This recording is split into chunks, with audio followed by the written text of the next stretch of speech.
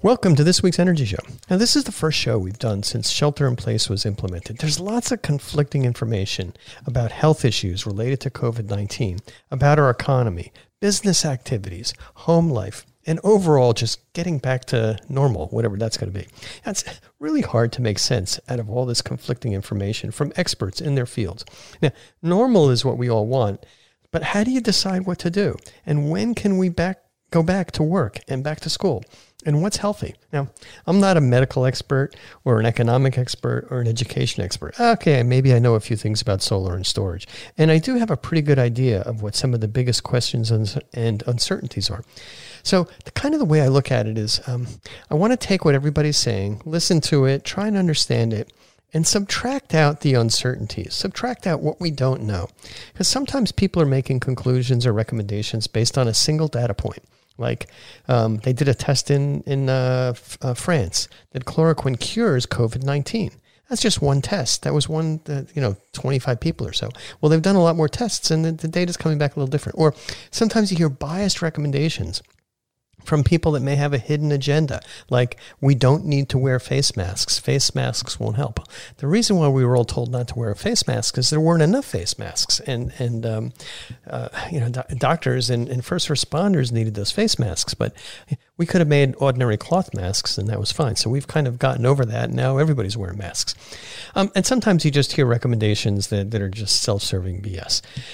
So I like to kind of listen to all that, take out what I think is really uncertain and people are making stuff up as they go along, and then you end up with a few things that we're really confident with. So that's what we're going to focus on. First, a little bit of home and business background about what's happening with Cinnamon Energy Systems and here at home. Now, at home, things were pretty hectic, as with lots and lots of other people. I had 2 of my adult children come back. They were home with us sheltering in place. It's a lot easier with adult children than smaller kids. My heart really goes out. A lot of sympathy for parents who are homeschooling their children while they're also trying to work. Now, from a business standpoint, at Cinnamon Energy Systems here in California, almost all of our solar and battery business is completely shut down for a few weeks. Although battery systems were considered essential infrastructure and rooftop solar was not, we still couldn't do the work because most of the building departments were closed or prohibited doing any work. Neighbors were kind of concerned about people doing construction, even though we were following procedures. But the biggest problem was we couldn't get building permits. And now those building permits are gradually coming through. But we're having delays with building inspections, and then obviously the utilities are dragging their feet. But PG&E is slower than ever. They seem to find every excuse they can to delay solar and storage installations and increase our costs. All right, now, so let's talk a little bit about what's happening in the whole solar industry. And this is important if you're both a business or a homeowner who's interested in solar and storage, or if you're interested, as one of the thousands of solar contractors out there. Well, I like to look at this from a supply and demand standpoint. So from a supply standpoint, there's plenty of supply. It's not a surprise. There was a lot of supply here for the first quarter of 2020, and then boom, there wasn't we went into shelter in place and things slowed down. It's had a big impact on pricing. I like to say that pricing is, quote, dynamic, unquote. There's shipping delays, there's manufacturing interruptions, there's a lot of uncertainty. There's a lot of extra supply in the supply chain. So distributors have a lot of product. The big installers may have ordered a lot of product, and then they saw they weren't able to install it. So it's been very tricky to have the right quantity of equipment. Plenty of solar panels, plenty of inverters, plenty of batteries. They just may not be where you need it when you need it, and there's some uncertainties. From a demand standpoint, this is where we've had the biggest problem. I mean, for all intents and purposes, demand for everything related to construction completely stopped when shelter in place went into effect. I mean, there's a couple of reasons for that. First, customers, homeowners, and businesses were understandably cautious about making any kind of investments. I mean, when you're in shelter in place, you're not supposed to do anything. How can you have a contractor come out, even though we were authorized to do that as an essential service? People were kind of careful. And there's also economic uncertainty. So from a demand standpoint, to kind of help cure that, couldn't really do the in-home sales that heck, my company's been doing for 20 years. So you had to kind of transition to an online selling process. And this concept of selling solar and now solar and battery storage was really pioneered by my friends at Sungevity. They started doing this a dozen years ago or so. And they were able to kind of sell solar over the phone, over the internet, very effectively. Now with drones and Zoom, everybody's got, some teleconferencing software, Zoom or Cisco or Google Hangouts. It works out pretty well. The only thing that I'm kind of missing is a reasonable haircut. Now, our salespeople can pretty effectively explain and design solar mostly online. And, you can interact with the customer online and you can see the aerial photos of the house and whatever. But what's still a challenge, and we just don't see any way around this, is you can't completely design a system accurately without really checking the home's electrical service. And when it comes to doing a battery storage system, we really have to kind of understand exactly what's going on inside the house's wiring so we can wire up the essential circuits. And yeah, we got to visit the house. Usually we can just be outside wearing the proper masks, but sometimes you actually have to go inside. So from a supply and demand standpoint, plenty of supply. Demand was kind of funky, but there's three big factors that are increasing the demand, not for residential solar, but for storage. The first is that people are working from home now, and they're even more dependent on electricity. Not only for their work, but if they have kids at home, the kids want to use the computer, they want to watch TV, something like that. So you kind of need that electricity. And if the power goes out, even though it'd be kind of quiet and peaceful, that peacefulness is going to be shattered in moments when the kids can't kind of do what they want to do. We also want to keep the food in the fridge cold in case the power goes out.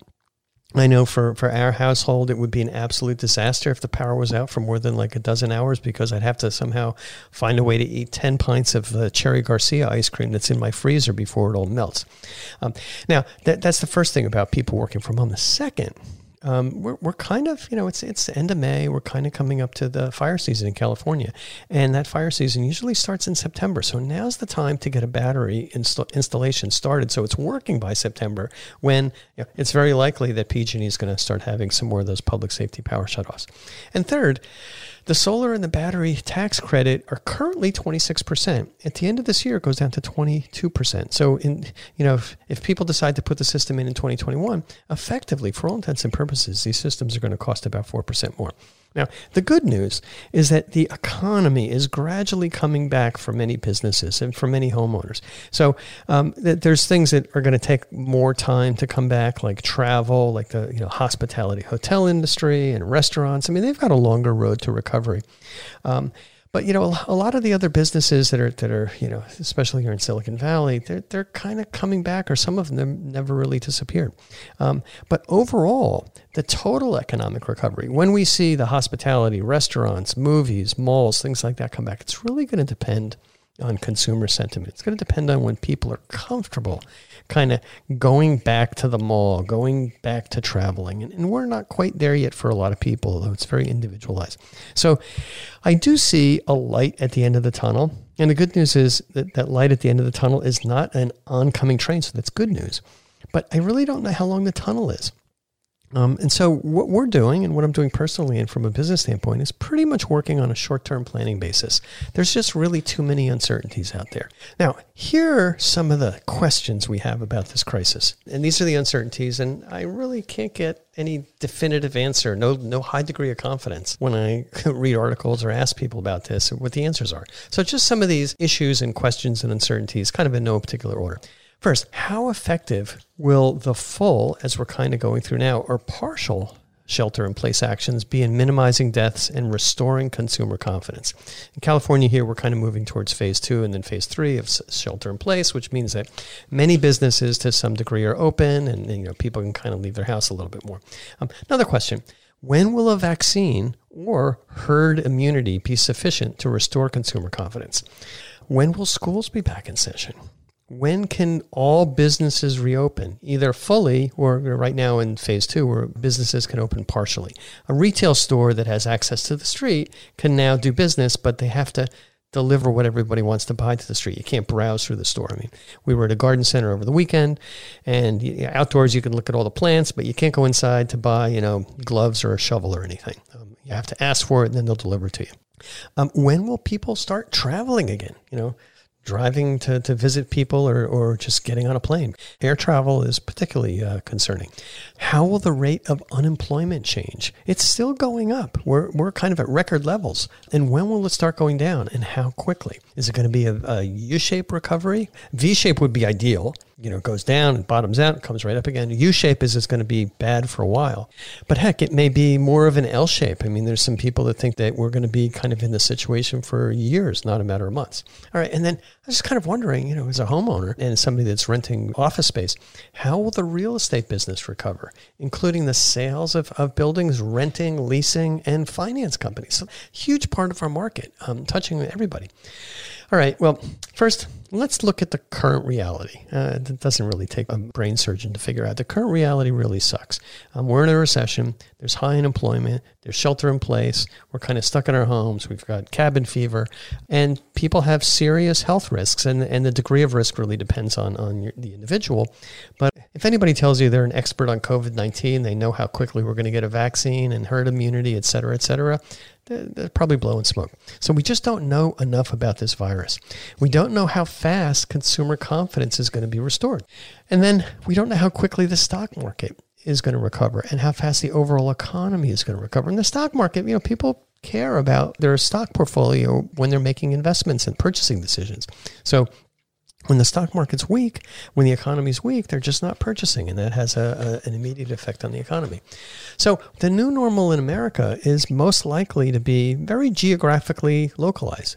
It's still possible, and some people think it's likely, that in certain areas the COVID-19 diseases and infection levels are going to really spike again, resurge. So that's going to be the new normal. It's going to be geographic.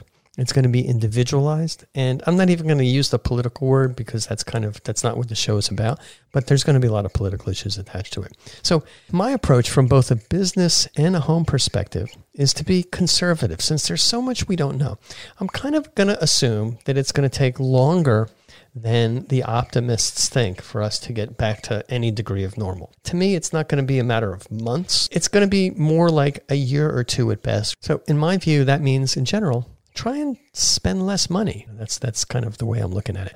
Another thing, in addition to spending less money, watch out for debt. Minimize any debt you have. Debt, where you're borrowing money to kind of get by, is particularly bad if things don't get better soon.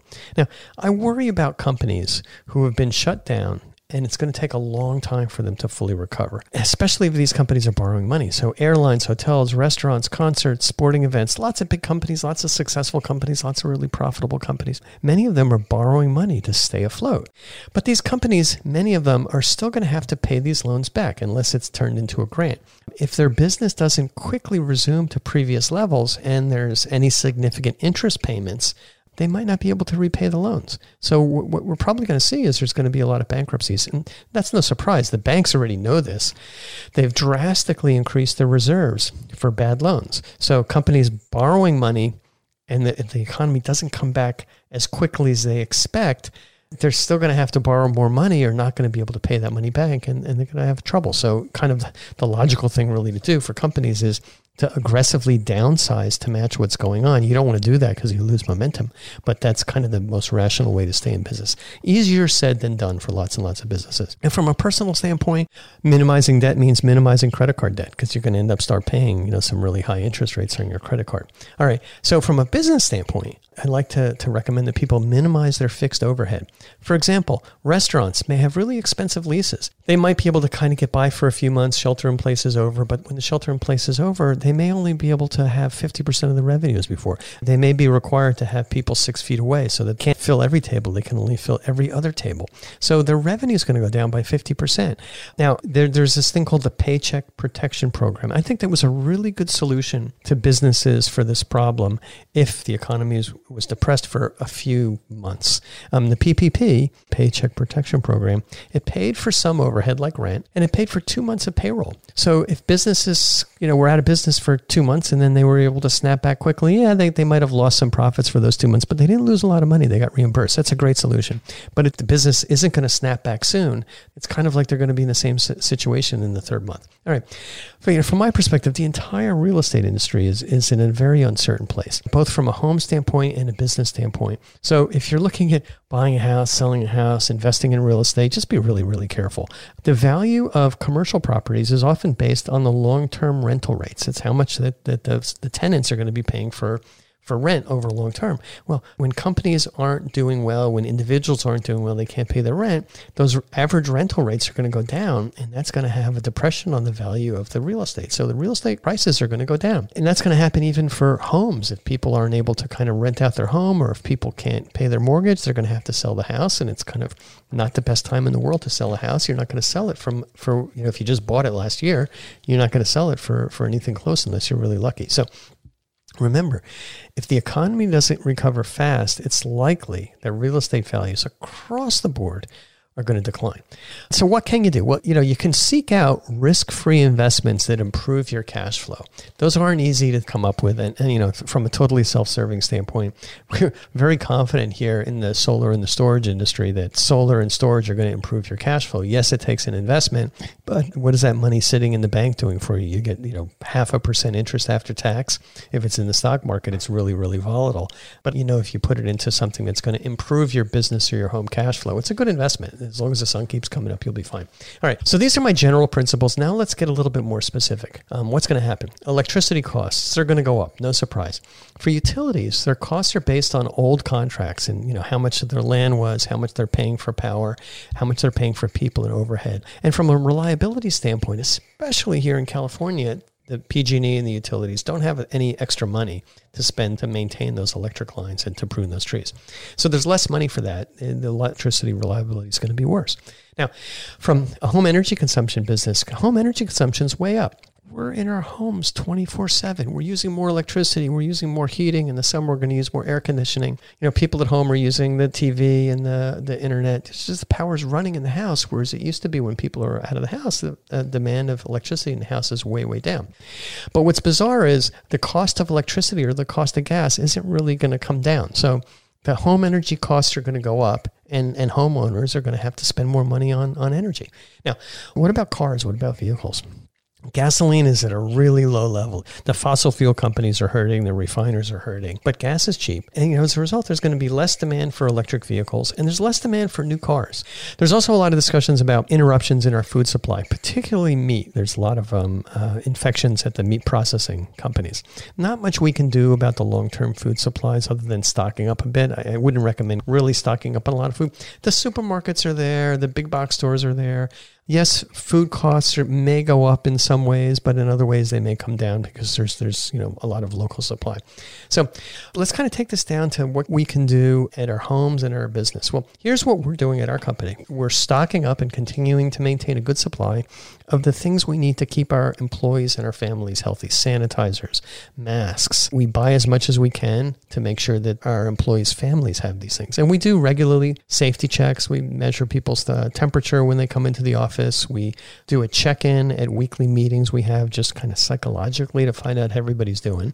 We have had a number of project cancellations. These were for customers that say, gee, I just decided not to buy solar. And these people will come back to us hopefully in the future. And, we just give them their money back unless we really started the project, in which case we just keep a little bit of it. And there's a lot of other projects that were delayed for all kinds of reasons that I talked about before. From a financial standpoint, we're cutting back on expenses as much as we can. Things that, we can kind of do without. We can always resume it. We asked our landlord for a break on rent, and we got that, so that kind of helped. No more overtime. So we're focusing on keeping our existing workers fully employed, and business is down a little bit, so there's, we don't need to do the overtime thing. We had some time when we were actually basically not able to go onto roofs into homes, where we did a major cleanup and organizing of our warehouse. And then from a selling standpoint, we did a complete transition to remote sales. So we're still visiting customer sites to make sure there's no surprises, that we can fly a drone over the house, check the roof out in detail, more detail than you can from aerial photos, and check the electrical service. But that's working out okay. We're minimizing inventory. We don't have a lot of inventory because we can kind of buy it as we need it. And the pricing is dynamic, so I don't want to be stuck with a lot of high price inventory. And we're also reaching out to our existing customers just to check in with them, to let them know we're here to support them. Now on the home front, obviously we're trying, my family and my daughters and my wife, we're trying to shelter in place as completely as possible. We only occasionally go shopping shopping. We get a lot of stuff online.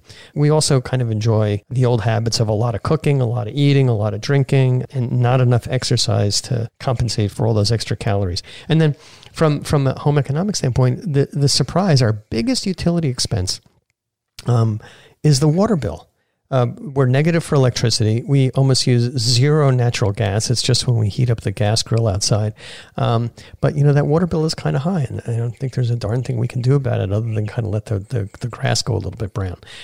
But business standpoint, home standpoint, things are going fine. We're really looking forward to when things open up again. And it's just going to take time, and we're going to have to be patient. So just to kind of wrap up, I feel lucky to be in the solar and storage industry. It's the long-term demand for backup power and inexpensive electricity that our industry provides is there. I mean, there's going to be a good 20 years of demand. It's not going to be steady. Why we call it the solar coaster. It's going to bounce up and down, but there's going to be a lot of demand for inexpensive, local, reliable power. And I see lots of products coming out on the market that are going to be great for our business and home customers. And, most importantly, happy to see that everybody out there is thriving and healthy. All right. That's all the time we have on this week's Energy Show. Thanks to all of our listeners for tuning in. And if you missed any of today's show, you can go to our website at cinnamon.energy and listen to their podcasts.